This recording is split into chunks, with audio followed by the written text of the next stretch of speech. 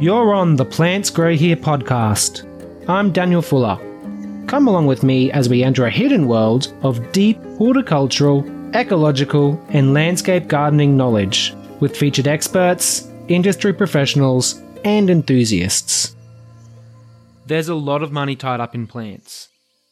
Whether you're growing crops on a large parcel of land or you're a high-end landscaper that wants to take your photography to the next level, there may just be an application for drones in your line of work. Fiona Lake's a drone professional and educator from Townsville that spent 4 decades preparing for a job she didn't know would exist. She exists in the part of the Venn diagram where the arts, agriculture, and small business overlap. Are drones a good option for weed control? Can you make a career out of working with drones? How do you take good photos with a drone? Stick around to the end of the episode to find out the answers to all of these questions and many more. G'day Fiona, welcome to the show. Thank you. Thank you for having me on. It's going to be great. It's going to be a lot of fun. But I guess for some people who might be living under a rock and they've never heard the term drone before, can you paint a picture of what a drone is? Well, a lot of people describe them as flying robots, but then you go, well, what actually is a robot? Some people misinterpret that as something that just goes off and does its own thing. Basically, it's just a piece of tech that flies, and it has to be able to sense its surroundings, listen to commands, analyse the commands, and then respond to commands, respond to the software telling it how to adjust when it's flying, and also the user, the operator who's giving it commands. That's basically what a drone is. And they've been around a long time. Australia had a drone called the Jindovic way back in the early 1950s, and if anyone's going to Woomera, you can see a Jindovic in their aviation museum at Woomera. Oh, right. So it's a piece of tech, it flies. Usually it's going to be taking commands via a remote control of some kind, right? But then I guess you also have the automated ones that are completely automated, right? Well, in a way, there's kind of nothing that's automated because a robot can only do what it's programmed to do. So there's a person either who's already written a program or instructed a program to tell it what to do, or there's someone there just on the sticks telling it then and there, go here, go there, go up, go down, go faster, slower, whatever. So an automation really, I think, is a long way away. A lot of people kind of dream of it, but there's actually aviation safety issues with that. Yeah, so it's a big topic actually in itself. Yeah, we need more diversity involved in the drone industry and tech generally because there are ethical issues that aren't being addressed because most people who are inventors tend to get very focused on chasing shiny things and don't necessarily think long-term or the bad uses a lot of this technology can be put to, or just people who aren't using it as they should. And we do need better licensing tiers for drones and for spray drones. We need national training and a whole lot of other things, which I won't go into now. But yes, our laws typically are behind the technology, and sometimes it's hard to get the genie back in the bottle, by making a law a few years after something has become established and bad practices become entrenched. Great. Okay, so I definitely want to ask you about some of the bad uses later. But I guess, if we're looking at a drone, it's usually got 4 propellers or 8 propellers, right, in each corner, one on the top, one on the bottom of each corner. Is that right, pretty much? Yes, that's a quad. A quad has 4 motors with a prop attached, but there's also drones with a lot more. And these drones will hover. There's also fixed-wing drones, like small planes. And there's also VTOL, which is vertical takeoff and landing, which have a combination of fixed wing and also props, so they can take off and land straight up and down, and then they glide, which makes them very efficient. Not as relevant to horticulture because the main asset with VTOL drones is to cover large distances because they're very fuel efficient, energy efficient. I see. So that's more in agriculture then, where you've got massive crops. Yes, but you still do have the beyond line of sight legislation. You have to be able to see a drone when you're flying it. You can get special permission to fly it out of line of sight, but a whole lot's involved. You need a license, you need a use case, you need risk mitigation. It can be very expensive depending on what you're doing. And again, that really only applies to high-end use, very expensive uses. Checking infrastructure that goes for miles is a good example. Some mining industry companies have beyond line of sight because they'll fly a drone along a pipeline, that sort of thing. But most farms really in Australia who are using drones, the best thing is just go closer to where you want to fly. Just move, fly here, then move, fly there. Really, it's the safest thing to do. It's cheaper, it's easier. There's a whole lot of reasons why, apart from which, in our additional issue too, in many parts of Australia, wedge-tailed eagles will take drones out. Most other birds not. But the wedge-tailed eagles, of course, being the kind of king of the bird world, show no mercy when it comes to drones. So the closer you are, the more they're very fast. There will be no bird when you launch, and within a minute there'll be hawks or an eagle. Well, they've got such great vision and observation skills. So if you're a long way away, you just won't see that kind of threat in time. Okay. So it sounds like if I want to start up a nursery tomorrow, I can just go down and buy a DJI, DJI or whatever the brand is, of just, home use, a good home use drone, and just have a crack myself without having too much legislation. Is that right? Yes, so long as you're not in controlled airspace, which means within 5.5 k's of mostly a towered airport, there's good airspace apps that will actually show you where the controlled airspace is, defence airspace, and you don't fly near jails, some security facilities, farm prisons, that kind of thing. But there's good airspace apps, and CASA, the Civil Aviation Safety Authority, has very clear summary of drone rules for recreational users. So if your drone is under 2 kilograms, mostly you just go and you can just register it and look on the CASA website and off you go. But one thing people mostly don't know, DJI drones have 70 to 80% market share, have very good manuals on the website. So I didn't know this myself when I started. I wish I did. Most of the manuals are about 60 to 70 pages long, full of vital information. So everybody, it's the first thing you do. You buy one of their drones, you go on the website, and I just go to Officeworks, actually. I put it in USB and get them to print it and bind it and read it, because it's full of – it saves so much time, because there's a lot of things you will not figure out unless you have the manual, Mm-hmm. So people just waste so much time trying to figure things out when it's all there. They are good manuals. I'm guilty of that. So that's basically the three things. Yeah, you CASA rules, airspace app, and download the manual and actually read it.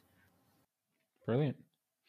So we were talking about, your manual controls there. You got your joystick controllers, up, down, left, right, that sort of stuff.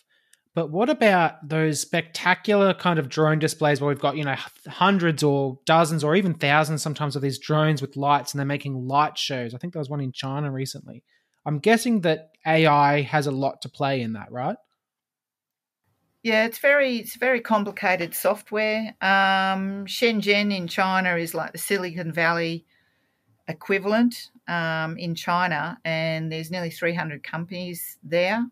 So drone light shows aren't all that uncommon. When I went to a conference there a few years ago, there was a last-minute change. It's a very interesting experience going there, because I love it, because they're very flexible. Someone bobbed up with this idea, would you like to come and see a drone light show? And, you can go on the bus. And this was all like organised, I think it was that morning. Or you can go to the Hilton and have, drinks. I went, well, you can kind of do that anytime. Let's go on the bus. So we went off, and we were just beside, in a paddock, just literally a bit of a paddock beside the factory. And they were all beavering away and laid all the drones out and just put this light show on for us. So once you've got all the right hardware and the software, it's kind of not that hard to do now. Our biggest issue with like a drone light show in Australia is our very, very, very strict aviation safety regulations and workplace health and safety regulations. And that's why our aviation industry is so safe. It's one of the safest and strictest in the world. Balloon pilots, for example, have to upskill when they come here from other countries, including the US or Europe. So our aviation industry is very safe. Our drone rules do need simplifying and very much need clarifying. We also need another tier of licensing. But these are long and involved topics, so I'll try not to bog you down in too much. Thanks, Fiona. Yeah, I guess this episode is really an introduction to drones for anyone in the horticulture or agriculture industry who's probably checking on things more than they need to. So, I guess that's where drones are really going to come in. And I want to talk about some of the different applications that drones have in ag and hort. But I guess let's start with the photography. Like, that's probably the most basic one. How can drones help us with photography? Well, aerial photography is much harder to do a good job of than ground photography. And always, if somebody is starting out, I recommend start on the ground. And if you're not using your phone, because pretty much everybody has a smartphone, if you're not using your phone to take photos, aerial photography with a drone is probably not going to be your thing, or you're going to struggle to do a good job. Most smartphones now have manual settings. So if you have no other camera, at least use the manual settings on your phone, because that will help you when you're flying a drone around trying to take good photos. I love comparisons. I actually run workshops on this where we go through fundamentals, but then I get into the more complex issues of how do you create images that have longevity and really make a difference. So I've never been interested in just creating pretty pictures, because the world is drowning under the weight of sunsets and sunrises and stuff that just looks pretty, but it's ephemeral. It becomes like wallpaper after a while. So all the images I create, I try to have a purpose. They have a story. They actually mean something. You'll never please everyone all the time, but if people remember the images you've taken, if it makes them think, for me, that's why I take photos, because I want people to think about what they're seeing. Hopefully think about something that they might not have thought about before. So, and photography obviously is so underrated now that everybody has access to decent cameras, because the software in phones is now fantastic. If you actually see the raw images that phones take, they're very, very bodgy. All the magic is the software. I mean, because you look at a phone camera, I mean, it's pretty basic hardware, and cheaper drones, up to $15,000, they're basically just flying phone cameras. It's really the software that is doing all the heavy lifting now in photography, whereas 10, 20 years ago, it was the hardware. You bought good hardware because there was no software. The hardware had to do the heavy lifting. Now it is all software. Yeah, if you've never done photography at all, you really don't understand what Fiona's going on about here. I mean, I've done a little bit of macro photography just for fun on my little Olympus OMD micro four thirds thing. And the settings they take a long time to get your head around. So you've got like how much light you're letting into the lens, the focal length, which means like how zoomed in or zoomed out you are. Then you've got your ISO. There's like so many different settings that we just take for granted in this age when we just pick up our phone and just take a photo. Like, I'm guessing that there's probably a lot more to aerial photography than what we could even talk about here. That's a whole episode in itself. Yeah, but the principles are all the same. It actually doesn't matter what camera you're using, whether you're using a camera from, 80 years ago or whether you're using something made yesterday. The principles are all the same. There's just 3 ways of regulating light, and it's all about light. But what makes aerial photography so difficult, particularly in inland Australia and northern Australia, the closer you get to the equator, the harsher the light is. And from above, it really, really washes out the colour. And also getting emotion into aerial images is very, very, very difficult. So I always say to photographers who come to workshops, do photos on the ground, do close-ups of people, do middle distance and aerial photos, and combine them to tell the story. Don't try and do it all in aerial photos because it ends up being quite cold. It really loses the emotion, the personal touch. People do like to see other people, whether it's their faces or whether it's just their bodies doing something at work, walking, whatever they're doing. So I delve more I don't go so much in the technicalities. There's a lot of people running camera club style workshops. Honestly, if you want that kind of just a technical straight down the line, you can go on YouTube and you can get all that stuff. You can buy books, magazines. It's all the principles are the same. What I try to do is kind of the next level to get people thinking, because the real magic in creating good photos occurs in your head. It's not the camera. It's not the scene in front of you. It's not the camera. It's actually your head, what you're thinking and what you're acting on, the details you notice, the details you cut out, the details you choose to include. That's where all the thinking goes. And when it comes to commercial photography, you have to follow a brief. You have to take photos of things that might not be particularly interesting. The weather might be bad, the light might be bad, there might be a whole lot of things that you've got to work around. And doing that makes you a much better photographer because you're out of your comfort zone and you have to push yourself. So I learned a lot doing magazine stories because I had to get portrait images of people, which is really not my forte, but it forced me to take photos of a whole lot of subjects that normally I would avoid. Yeah, so that would be probably one of my number one tips is go and take photos of things that you find challenging when the light isn't ideal, that kind of thing, because that's when anyone can take a photo of a fantastic scene in the best light. And with today's cameras, it's very difficult to go wrong. What sorts the sheep out from the goats is tackling the difficult subject.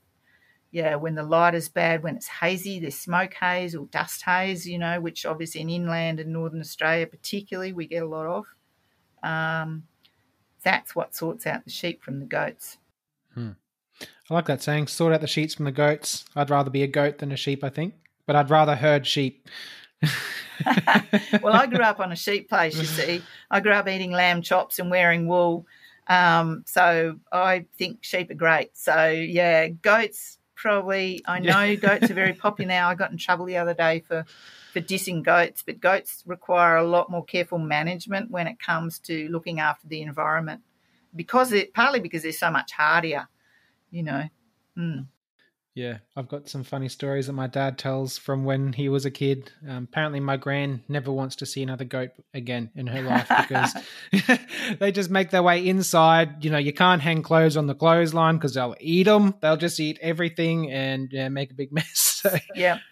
And contrary to popular opinion, goats just go and eat the weeds. I mean, goats are smart. Goats will eat the rose bushes, the grapevine, the most valuable plants you have, talking on a farm garden, where it might have been difficult to get these things established. The goat will go and decimate all that. It will eat the milkweed and stinging nettles when absolutely everything else is gone, So that's a big myth that kind of needs dispelling, I think, with goats. People just think, they're good for eating weeds. Yeah, after everything else is gone, and there's no bark left on the trees and, yeah. So they do require a lot of careful management or they just decimate things.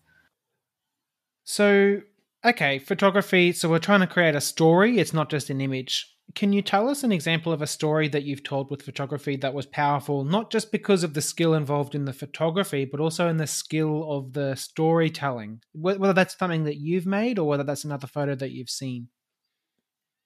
Well, it is something I try to do all the time, and it's fascinating running exhibitions because the one I held at Bondi was a favourite because I had to be there looking after the exhibition for the whole time.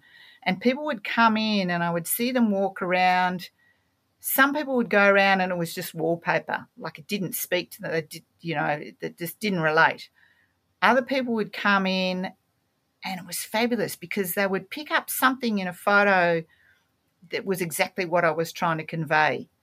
And that was so rewarding. And something interesting I found, because in Bondi I didn't realise how many different nationalities you get there, but also there's a lot of people in the media and the arts who live in that area, that eastern suburbs area. There's also a lot of French people. And of all the nationalities, the outstanding responses I got between nationalities was from French people. It was very interesting. They'd come in and they'd look and they'd be very thoughtful and they'd make observations that exactly tallied with what I had in mind when I took the photos.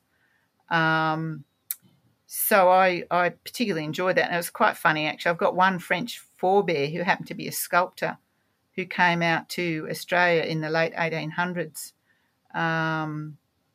So yes, I'm fascinated in the differences between cultures, and how they relate to the environment, how they relate to the arts, and how some cultures just marry the two together, whereas other people think the arts has nothing to do with agriculture or the environment at all.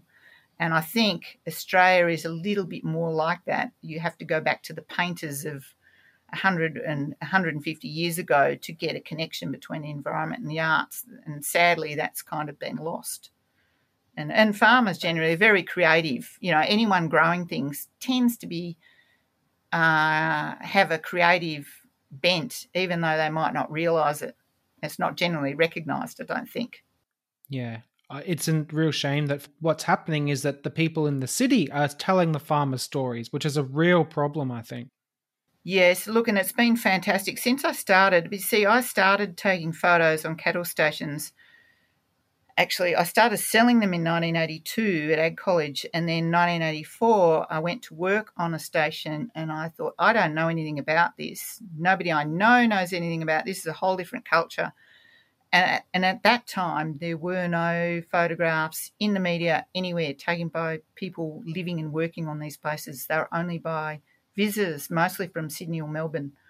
So that's why I started. And since then, now there is a plethora of really great rural photographers who live and work in these places telling their own story, and a real diversity of approaches.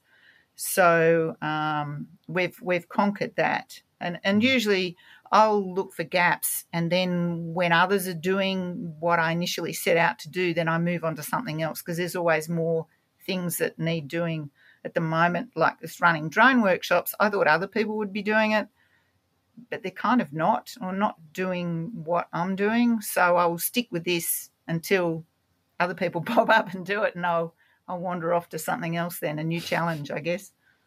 Yeah. That's awesome. So we've talked about photography now. So is that where the usefulness of drones in agriculture and horticulture ends, or can we maybe use them for a little bit more than just that? Well, interestingly, the simple uses have been undersold and the complex uses have been oversold. The complex uses primarily being mapping and spray drones. The third complex use is thermography, using thermal cameras from the air. It hasn't been oversold. It hopefully will boom as that technology really improves and the prices come down a lot. Simple uses just means put the drone up, find a problem you didn't realise you had, or find a problem you thought you might have had, or it might have been small, and instantly you'll find out it's a big problem, or you'll find out where it is and you go and address it. So that can easily play for a drone. So other technology is better for some uses. Satellite mapping, for example. Horticulture is different though, because you tend to have higher value crops, and because the difference between one day and the next can be huge. The necessity to get onto a problem really, really super quickly means using a drone on horticultural places is far more valuable in some ways than on like a rangeland cattle place, where satellite imagery is really the way to go for them. And you can pay a service provider who will collect the data, analyse it, and just give you back what you need to do. horticulture, different kettle of fish. Being able to put a drone up straight away and see the problem instantly is really, really valuable.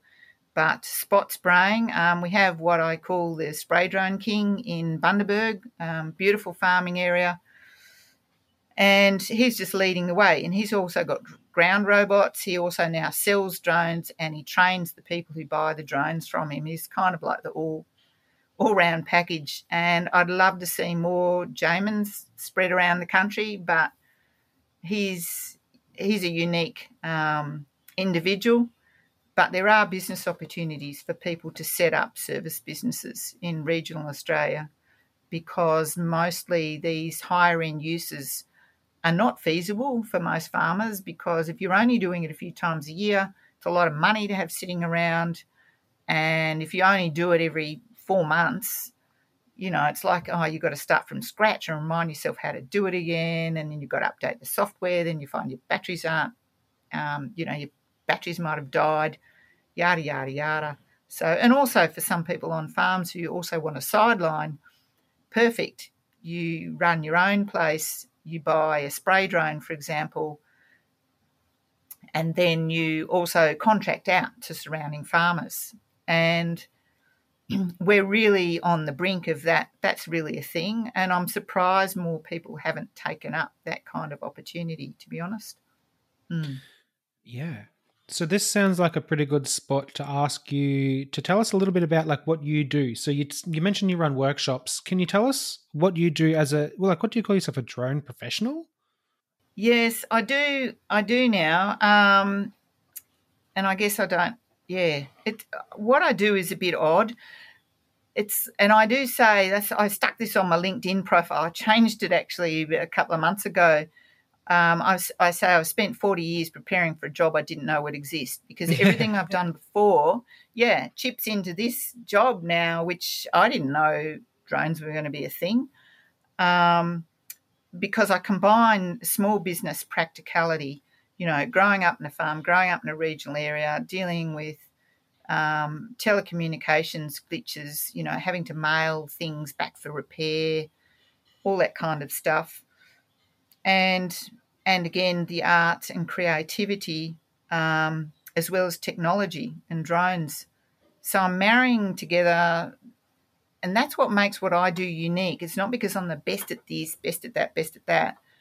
What makes me unique is the combination of things that I've done over a long period of time. Yeah. So I am the classic, jack of a few trades, and these things have come together in a really useful way. And very entrepreneurial. You go to a big drone conference like they have in the US, the biggest drone conferences in the world, apart from the one in Shenzhen that's on every year. They tend to attract very can-do, outward-looking people. So anyone who's interested in drones, I would highly recommend going to drone events. We do have a couple in Australia, and they all have differences. The different drone events have a different kind of feel, a different kind of focus. The ones I most prefer have grassroots people who are doing hands-on stuff, like the one I went to just a couple of weeks ago in Las Vegas, which, of course, is like the conference capital of the world. That's pretty cool. So I guess we're talking about a career path that's something that's you just fallen into, right? So that's not, you didn't go to uni and study drones in agriculture. You and I were talking about this recently on LinkedIn. Can you tell us about some of the misconceptions around how passion and work interrelate together in someone's career? Oh, yes. One of my most disliked saying, find a job you love and you'll never work another day in your life. Well, let's all go and be coconut counters and lie under palm trees or something. I don't know. I say you've got to find something you care about. And I actually started out, I was nearly going to be a teacher, but I didn't want to go straight from school and then into teaching.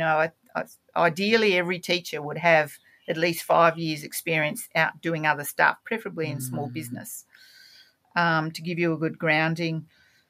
But I actually love passing on what I've learnt and love helping other people. And I love helping people get more confidence because older people particularly have swallowed the myth that we can't adopt new technology. It frustrates me so much because I just say to people, and I actually got a slide now in one of my presentations that lists all the things I've had to master, which all other people of my age and older have had to master. You know, like the TV was black and white. We had 3 channels. There was no remote.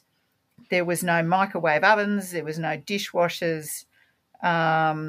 You know, the only phone was the landline, blah, blah, blah, blah, blah. When I started with a computer, first turned a computer on in 1982, black and white screen, and all it had was a flashing cursor. You had to type in a command to get it to run the start program. I'm not no tech whiz. You know, I kind of in a way run screaming from it. It's got to be practical. But so many things I've mastered. So why can't all these other people my age and whatnot also do it? So ageism really now for me has become something I try and counter, and also women, because drones, you know, we have more women trained to shear sheep than we do fully licensed to fly drones in Australia. The commercial aviation industry in Australia has about twice the number of women flying passenger aircraft than we do fully licensed to fly drones. I mean, that's crazy. I just think that's mad because drones are relatively easy to get into.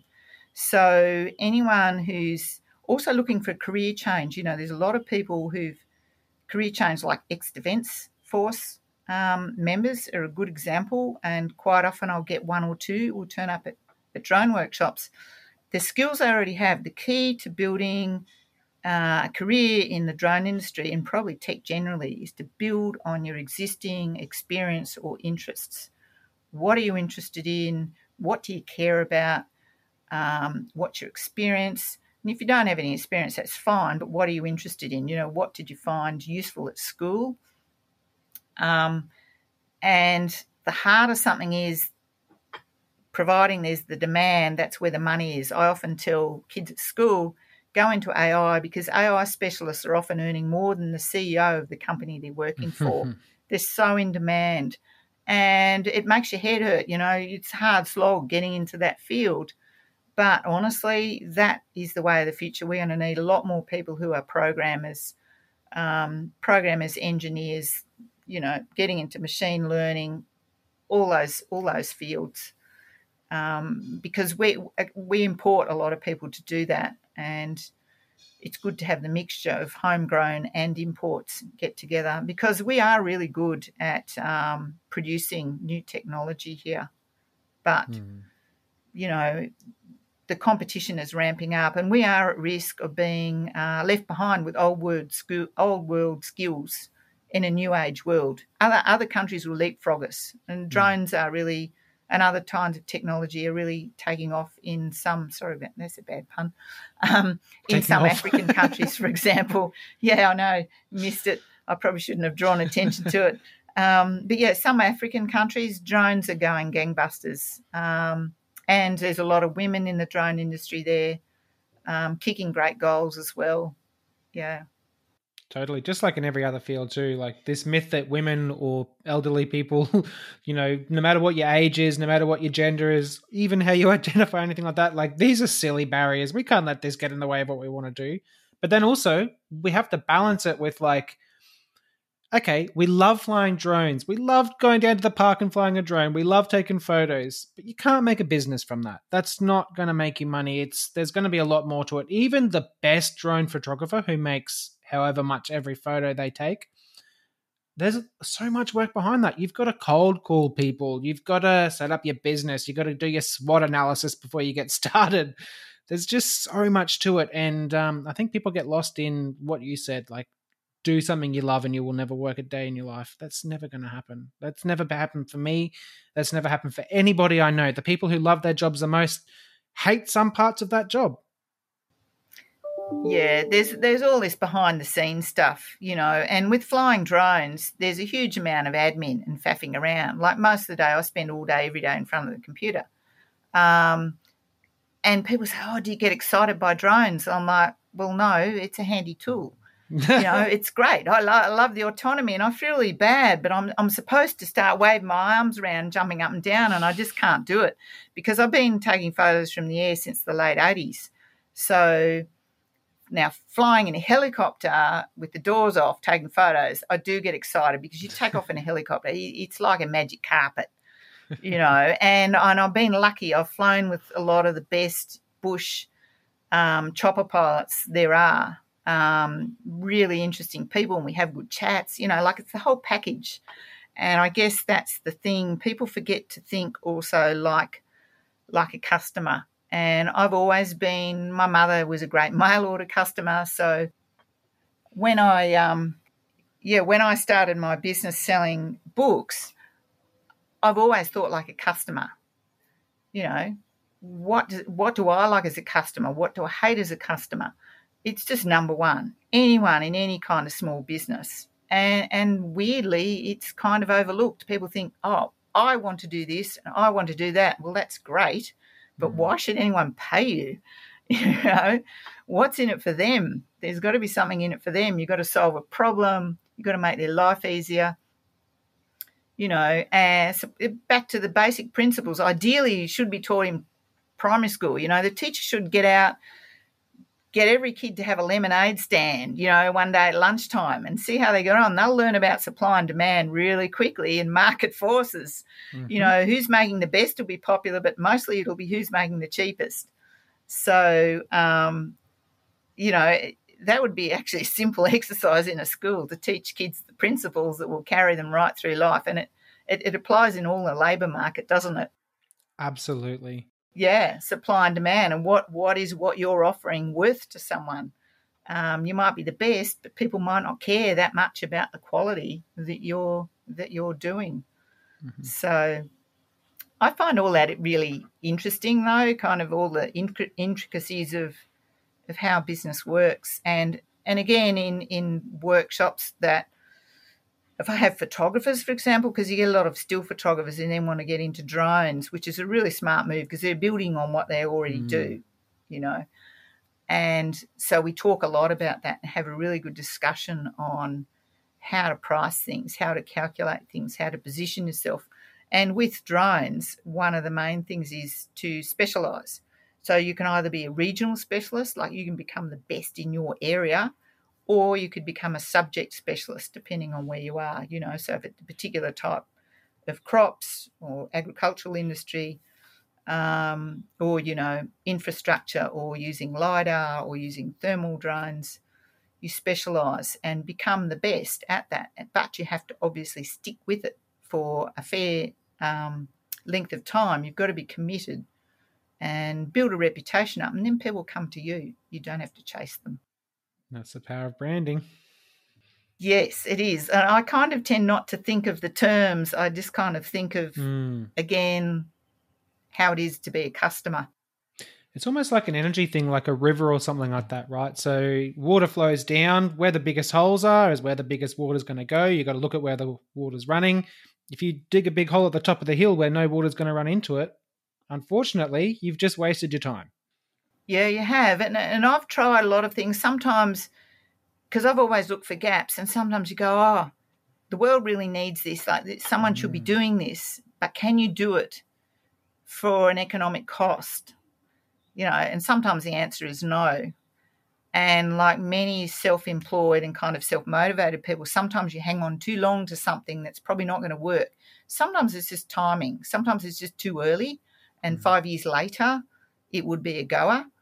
Because sometimes I have an idea and I talk to people and it's like I'm talking another language. They're like, what?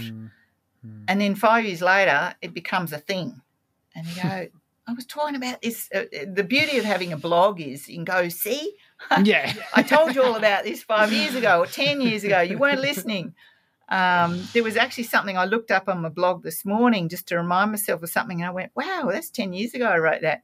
Because my website now is nearly 20 years old, which makes it kind of ancient in internet terms. And it's actually due for a big renovation. I've got to pay to get all the coding redone But altogether, it would be more than 500 pages, including all the blog posts that I've written over a lot of years. But that's why I like what you wrote. It's very practical what you've written. Like, why don't you set up a lawn mowing business? This is the equipment you need. This is what you need to do. It's so practical. Right. And I wish there were more blog posts like that, because people can go there and just go, wow, here's the template. Whereas a lot are opinions, and opinions are great, but really, you know, we've all got one, and ultimately not. Yeah, you know what they're like. Yeah, well, they're not necessarily useful, are they? So I like to give people pithy stuff that they can actually go out and use and put into practice straight away, and get them thinking about things they haven't thought about. That, you know, if they get a few little useful things to change course or add on, then my work is done. It is very satisfying, being able to do that. So basically, I run workshops which contain everything I wanted to know when I first bought a drone in 2016, and there was no training that covered what I wanted to know anywhere. I went everywhere. You know, I went overseas to other events and whatnot, and everywhere I'd find a bit of this and a bit of that, but there wasn't anyone who was running even half of what I include. Mm-hmm. So I wanted to put it all together to give people what I wanted myself, basically. I can so relate with that. Like, you see something that should exist, but it doesn't exist, and then you're just like, oh, well, I'll bloody well make it. Because that's how everything gets made. Someone has to make it. Like, we think, oh, the government will do it, or, you know, Elon Musk will do it, or something like that. No, he's just another one of us. Yeah, exactly. And they're all taking risks. And I never wanted to be, you know, one of those self-made people who went from nothing to whatever, because I know the risks they take. And you need a particular kind of personality to take those kinds of risks. And the reality is, and I think this has always been the case, 99% of people do not want to take risks. I've had people say to me, oh, you're so lucky, you know, you travel around, you do this, you do that. And I'm like, yeah, and I've taken a lot of risks. And sometimes I don't know where my next bean is going to come from. And it's usually said by people with a regular income, very predictable way things are going, and that's fine, but it's a choice. I don't enjoy taking risks any more than anyone else.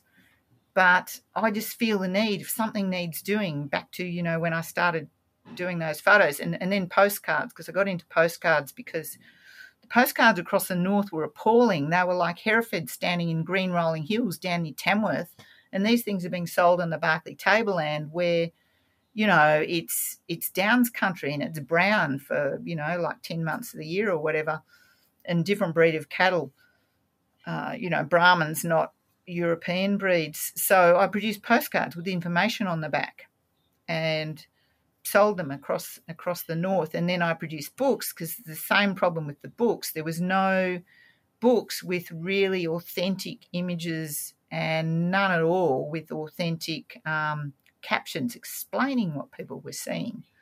So, and then a lot of other people brought out books. So I would like to do more books, but the market got totally flooded. And book selling is a bit of a challenge, but, you know, I'll probably do another book or two in future just to address some gaps that I see, maybe a couple of fun projects. That could be fun. So, Fiona, we talked a little bit about, you know, some of the good uses. So we've got photography, we've got thermal imaging, we've got some other ways that we can help our plants, you know, help monitor our plants, you know, beyond just getting in the ute and driving all the way around the property every single day, or hiring a plane like we'd have to do in the old days. But what are some bad uses that we need to keep an eye on that can be harmful to society or harmful to a business or even an individual? Mostly it's people ignoring rules. Flying over the heads of people is a no-no. Flying within 30 metres of people is a no-no. You just don't. They can fall out of the sky. Props can come off. The props aren't just harmless plastic. They will, if a prop, even on the smaller drones, gets across your eyeball, you're not going to be ever seeing out that eyeball again. And it's amazing, actually, that there haven't been more accidents. but it's highly likely there have been accidents and they've just never been reported, because if someone has an accident, they go to the hospital, they get treatment, it doesn't necessarily, it won't be reported anywhere and it won't make it to the media. So I would say there's been a lot of people who've cut themselves badly enough to get stitches with the props. So they're the obvious things with regard to people on the ground. Treat them with caution. If you're fully licensed, you can fly a bit closer to people, up to 15 metres, but people have to have given permission. So whenever there's people around, you've got to be extra careful, and you should fly as if your drone could fall out of the sky at any time. That's a bit like driving a car thinking, okay, if I had a blowout now, how would I go? And then the secondary thing is to being mindful of other things that are flying in the sky. So a 12-inch set of fencing pliers can bring down an R-22 helicopter, for example, that hits the props. So a small drone would have no trouble either. And there's ultralights, gyrocopters, mustering choppers, and most mustering choppers pilots are afraid of heights. So typically they'll fly just above tree height, right where drones typically fly. And so it's a myth that you can go anywhere, the remotest part of Australia, and an aircraft can just appear flying fairly low. You also get defence aircraft sometimes that will fly relatively low. So you don't fly a drone further than you can see it. You don't fly it when you're driving along because you can't hear if aircraft are approaching, and you'll usually hear them before you see them. But also with spray drones, we do need better organised rules, and farmers have an exemption to fly a drone up to 25 kgs flying over their own land without training. And really, it's not a popular thing to say, but that should change. Everyone flying a drone over 2 kilograms, or certainly 7, should have some kind of formal training, particularly if you're flying a spray drone. So you have to get a chem cert, but you should have training in actually the theory of how to fly a large drone and how to maintain it, how to keep records, how to look up batteries, all these things. The batteries, lithium batteries, are a big fire risk. They can burn your house down. You crash the drone, you can set fire to your paddocks and your neighbour's wheat crop or whatever. So we do have some legislation, really. We need better rules, basically. And with spray drones, we do have an issue of people can import them direct. Spray drift obviously requires correct flying in the right conditions, but also requires particular droplet size depending on the conditions, how high you're flying, all this kind of thing, and what crop or what weeds or whatever you're treating and with what.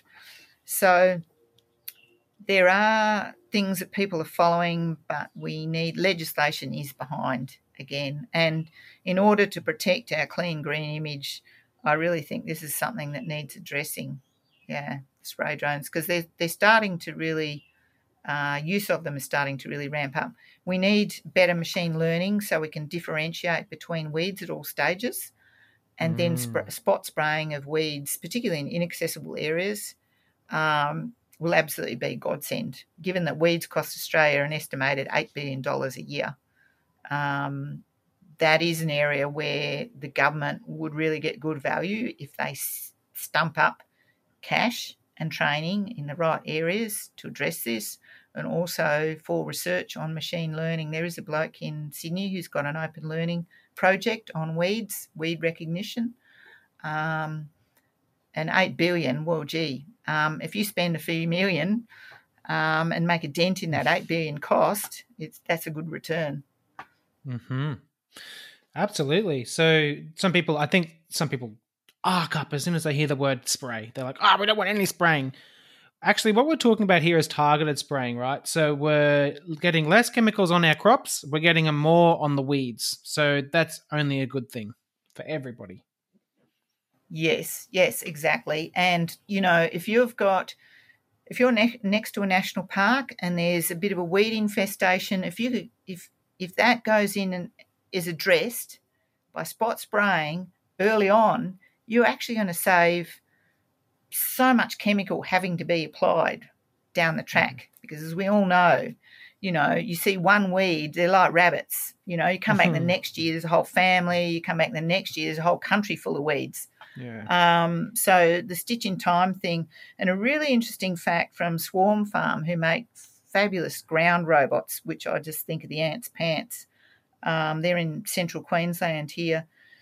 But he was saying their robots, their ground robots, and this is what you use in open, fairly level country.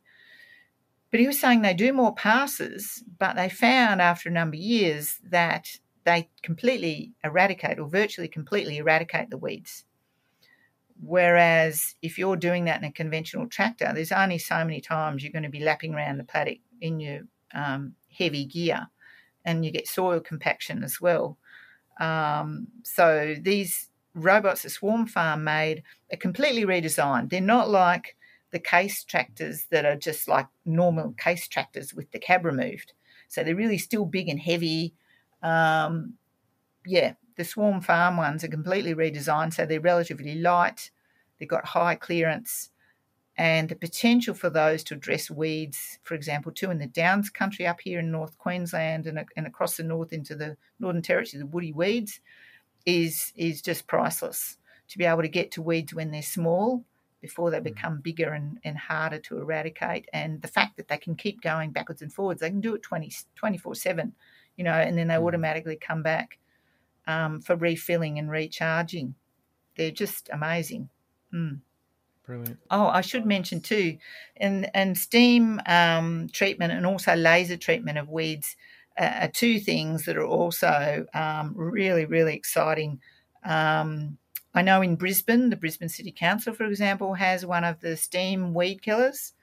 I haven't seen it there. I saw one in Belgium in a touristy area, and they loved it actually, because tourists don't need to move. They can just go along and kill all the weeds with steam in a public area, and there's no problem. So I think there's huge potential for non-chemical means of killing weeds with robots, because the beauty is the robot can do more laps, can go around when the weeds are only small, and so it's a lot easier to kill them, for example, with steam rather than when they've become established, and steam's not going to kill established woody weeds. But little tiny seedlings, that's when steam, for example, is a goer. So I guess these robots, particularly the robots that you're talking about and also drones, it's like having another staff member. It's like having someone who's working in your business, or maybe drones are a little bit more like a tool, but the automated weeder that you're talking about reminds me of the mowers that we have, the automated mowers. So it's like you just set them and you forget them, and that's just the task that's just being complete. And I'm guessing that drones come into play sometimes with some weeding applications, and then some weeding applications probably aren't suitable for a drone. No, and look, and the basic rule of thumb is if you can do it on the ground, you do it on the ground. You only use a drone when that's the cheapest, most efficient, most effective or safer way to do it, whatever. You always use, and a lot of people early on bought drones to do water runs on big places for stock. With water telemetry systems are so much better. Drones are not suited for doing that kind of stuff. Long distance travel between water points is just not practical. And, we've got some really good companies who produce this water monitoring technology now. It's kind of a no-brainer. And all the people I've met who have installed water point monitoring systems wish they'd done it earlier, say it was paid off within about 3 years, and absolutely love it, and go to the other side of the planet and check their bores and troughs, things like that. So a lot of this stuff actually has mental health benefits, because running any business, you'll end up with worries. You're worried about this, worried about that. Getting an overview with a drone can instantly either put your mind at ease or at least quantify that, yes, you do have a problem. And so then so then you can go and act on it rather than just worrying about it. And of course, you could go and hire a chopper or a plane to do it, but a cheap drone will cost you $1,500 or so. You just get out, put it up instantly, bam, you've had a look, and you can put it up again this afternoon and put it up again tomorrow if you want and have another look. So there are actually unintended consequences of finding problems early, or at least finding that you don't have a problem that you thought you might have had. And I don't think that's to be underestimated, because energy is the thing. Every person in small business particularly, you can buy more staff, or, time and money are the things people talk about, but really it's your energy. It's your energy for new projects. It's your enthusiasm for what you're doing. That is your most priceless asset that you really must look after. And so using the right technology to put your mind at ease and address problems early, to me, it's priceless. I couldn't agree more. So for any business owners who are listening right now thinking like, oh, gee, this drone stuff sounds interesting. I wonder if there's an application in my business. What advice do you have for them?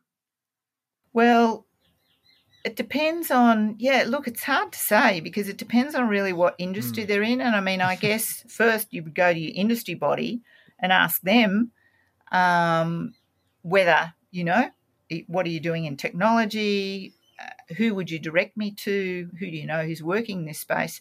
The answer might be nobody, or we don't have a policy, or we don't have any resources. But then I guess you'd look to other leading people in your industry and ask them what they're doing and find around. And, of course, people often ask me I get random messages from all over. And one of the things I do, I'm kind of like a conduit. I will send people, I'll connect people. So LinkedIn, for example, is brilliant for this. And it's really good too, because a lot of engineers, their forte is engineering, not communication. But you can go on LinkedIn and it's very blokey and very direct. This is why I like it. There's no faffing around. So you go in there, you connect to the right people. There's just a plethora of really good quality information. There's also drone groups on Facebook. Most of them, some of them are well moderated, but even so, there is a lot of misinformation, misleading information, and missing information. There's a lot of opinion addressed as facts. So I'm in a lot of drone groups online, and it can be hard to, again, sort the wheat from the chaff if you're not really in that industry. But I also have some blog posts on what drone to buy and a few different things like that for people, because I'm asked so often. So I have a summary there that people can go and read, because you go anywhere to buy one and you'll be sold whatever the salesperson thinks, they can get you to buy. And I've met a lot of people who wasted thousands on technology that just is not suited to what they want to do, or not suited to their personality. It requires a lot more time that they don't have, for example. Yeah, that's right. So what about, I think we've talked a little bit about careers, but what about someone who's thinking like, maybe I should buy a drone and start some freelance work in the afternoon or something like that? Like, is that is that realistic, or should they just stick at their day job? No, it's totally feasible if you do your research first, and I guess it's that old, do you SWOT analysis, what are you good at? What are your assets? What experience do you have? What is the need in your local area or your local industry? And everyone should have some kind of training, even if it's just a one-day workshop or a two-day workshop. Not necessarily getting fully licensed, depending on what you're doing. If you're flying a bigger drone above 2 kgs, you have to go and get a license. Now, a remote pilot's license is roughly $2,000. The remote operator's certificate is roughly another $2,000. Like the two combined cost me $4,500. I don't actually need that, because I don't want to fly around Sydney Harbour, but that's what I'm trained up to be able to do. So investigate carefully what your assets are, what's your network, what's your knowledge, what's your surrounding area or the field that you're looking at, what do they need, can you provide it, and then what you would need to do. And upskilling, I'm a great believer in, continual upskilling. I do so many short courses. I go to events. I'm not doing it all the time, but every year I'm going to an event and a workshop and listening and learning. And I do a lot of research online because most things are on Google. But as you said before, that was another good point worth mentioning. It's amazing what actually isn't on Google. And I find that quite intriguing, given the weight of stuff that is on there. But if you go there, there are big gaps. There's big gaps. So there's opportunities for people also to provide more content and market their business that way, simply by providing information that nobody else has thought to go and write in a really clear and useful way. Yeah, and maybe it's not that someone hasn't done it, but people are searching for, agriculture drones Tamworth. So you can pop up in that search. So every single search that someone does on Google, Google's job is to match that with someone providing the answer. So if you can provide a better answer than the person who already has an answer there, then Google are going to preference you. And then you get rich, right? Yeah, well, everyone wants information for nothing these days. That's the downside of the internet, of course. And if you're in the business of collating a lot of information and then sharing it to earn a crust, that can be quite challenging. And every photographer who ever listens to this and every other thing goes, oh, yes, it's the old, oh, would you like to do this? We have no budget for it, but it will be good publicity for you. And I'll be like, I've been doing this 40 years now. If I still need publicity, I should be giving up by now. How'd you find me? Yes. That's the other thing. You came to me because you heard of me, like, hello. So they've already kind of, missed that step. But it's got to be worthwhile. And look, there's that old thing of women do tend to undercharge. So I also have, I'm a great believer in encouraging diversity and helping people. There's so many good event speakers who've never spoken at events. So again, I've actually written blog posts on that to help people get into event speaking, because to me, that's the key that leads on to so many other opportunities. Learning, I mean, if you have to make a presentation, you will learn more about your particular topic because you've got to be really thorough. You've got to really know your stuff. You've got to know more than what you're talking about on stage. It took me 20 years on stage to not feel like I was going to have a heart attack every time I was and think, oh, my God, why did I think this was a good idea? But that is something I would really encourage anybody listening. Everybody who's been doing something for a little while will have something useful to impart to others. It might not be a keynote at a national conference, but you can start small, get into it, and you'll learn. You'll get direct feedback from people. And go to my blog post, because I've actually got a whole lot of tips there, again, stuff that I wish I'd known to start with about how to get started. And it leads on to so many other things, and you will learn. You're not just teaching, you're actually learning yourself at the same time. It's kind of win-win all round. Totally. And can you mention that URL? I will be in the show notes, but just so that people who don't check the show notes know what to type in. Oh, well, it's just Fiona Lake. If anyone Googles me, they'll probably find me yapping away somewhere. There's a lot of Fiona Lakes, but I'll be fairly obvious. At fionalake.com.au is the name of my website. But I've got lots of different social media channels, and they tend to, each one has a bit of a different focus. My Facebook page is mostly photography related. My LinkedIn page, I've been talking more about robotics and technology there of late, and solar weather. Solar weather is something I talk about now in relation to drones. And then Twitter, where I just jump across random topics, depending what, it's like licorice all sorts. You never know what you're going to get, which is what all the social media experts tell you shouldn't do. You're supposed to be predictable. I just get so bored with predictability. And my Instagram account is just feral. It's just mostly random phone photos. There's very little of my commercial work online because people just steal it. too much gets pinched. So mostly it just stays in books and goes direct to the people who paid me to take the photos. Yeah. Mm-hmm. Brilliant. So how are the industry staff shortages affecting your work with drones? Well, I would have thought that many employers would have suddenly ramped up their adoption of technology. And from what I've seen, it's surprising. There's very few. And I don't doubt there are some, but mostly the people who are adopting technology, the out there people, have already done it. They've already gone down that path. They're already getting amongst it. And then the others are not. And I can't understand it, because you can do the figures on a lot of this technology in the back of an envelope and you can see it's a no-brainer. Mostly within 3 years it will be paid off. And it doesn't kind of replace people, because you'll still need someone to drive it, to oversee it, to program it, and to go and do the action, et cetera, et cetera. But what it can do, it can make you a lot more efficient, a lot more productive.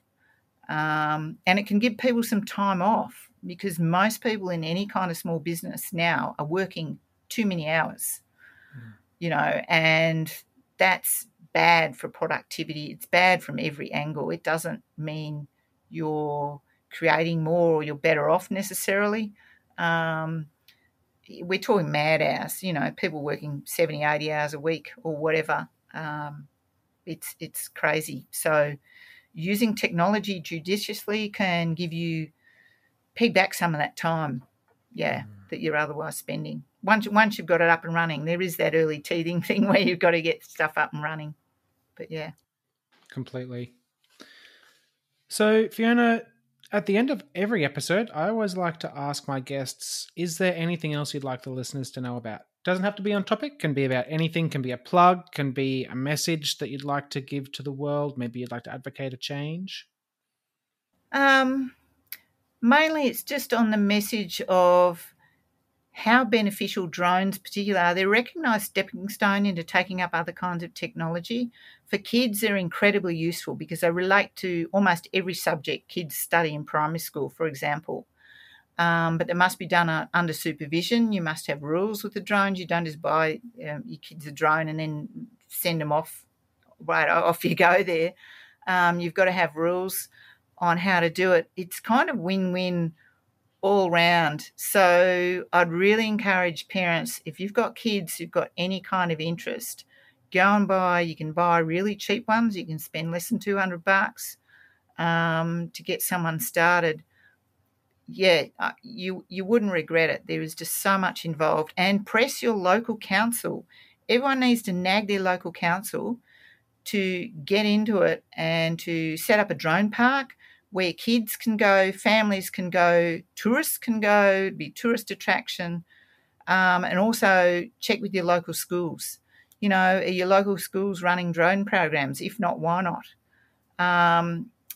They all should be into it, because honestly, when you see some other countries, China particularly springs to mind, the amount, they're giving kids little drone kits when they're young. Here, go and put these drones together. We're going to be so far behind the 8 ball. We're going to be the Western country with the old world skills, dependent on others. They're going to leapfrog right over the top of us if we don't get busy and get with the program. And it starts with schools and councils, because a lot of councils can be a bit anti-drone. They need to get their act together and reverse it. Well, they're worried about privacy, safety, all the rest, right? The same things that we're worried about. Oh, well, liability too, public liability. But these councils also have dog parks. Well, I tell you what, you're far more likely to have an issue at a dog park, because old Feral takes little Fluffy down that wouldn't bite anybody, and next minute little Fluffy's bitten half the people in the dog park. You're going to have less issues with a drone park than a dog park. So mostly it's educating councillors as to the potential benefits, how you set it up, what you've got to do. I did run a presentation for Western Queensland councils at a drone event a couple of years ago and said, right, this is what you can do, this is the benefits. If you set up in Western Queensland, if you set up a trail of drone parks in the Western Queensland towns, it would be like a world first tourist attraction. People would actually come to go and fly there. Sadly, no one took it up. I don't understand why, because they're very efficient councils. I tried nagging. So maybe now it's up to the locals in those areas to pick the ball up and run with it. What a fantastic note to end it on. Thank you so much for a great episode, Fiona. Oh, thanks so much for having me on. You asked such great questions, and it's always really thought-provoking. I enjoy it. Thank you very much. As always, check the show notes to get in touch with Fiona if you'd like to seek her advice, have her speak at your event, or you'd like to work with her on a drone-related project. Fiona mentioned my blog, where I wrote an article about starting a mower business. I started that blog before the podcast, and I'm about to migrate it from plantsgrowhere.com to hortpeople.com for SEO purposes. If you're a fan of the Plants Grow Here podcast, you probably already know about the job board I created at hortpeople.com. There are some great jobs on there, including working with green walls, and there's even a job with UMS performing grounds maintenance for the F1 Grand Prix at Albert Park in Melbourne. There are roles available for people with skills and experience, as well as people who are completely new to the industry.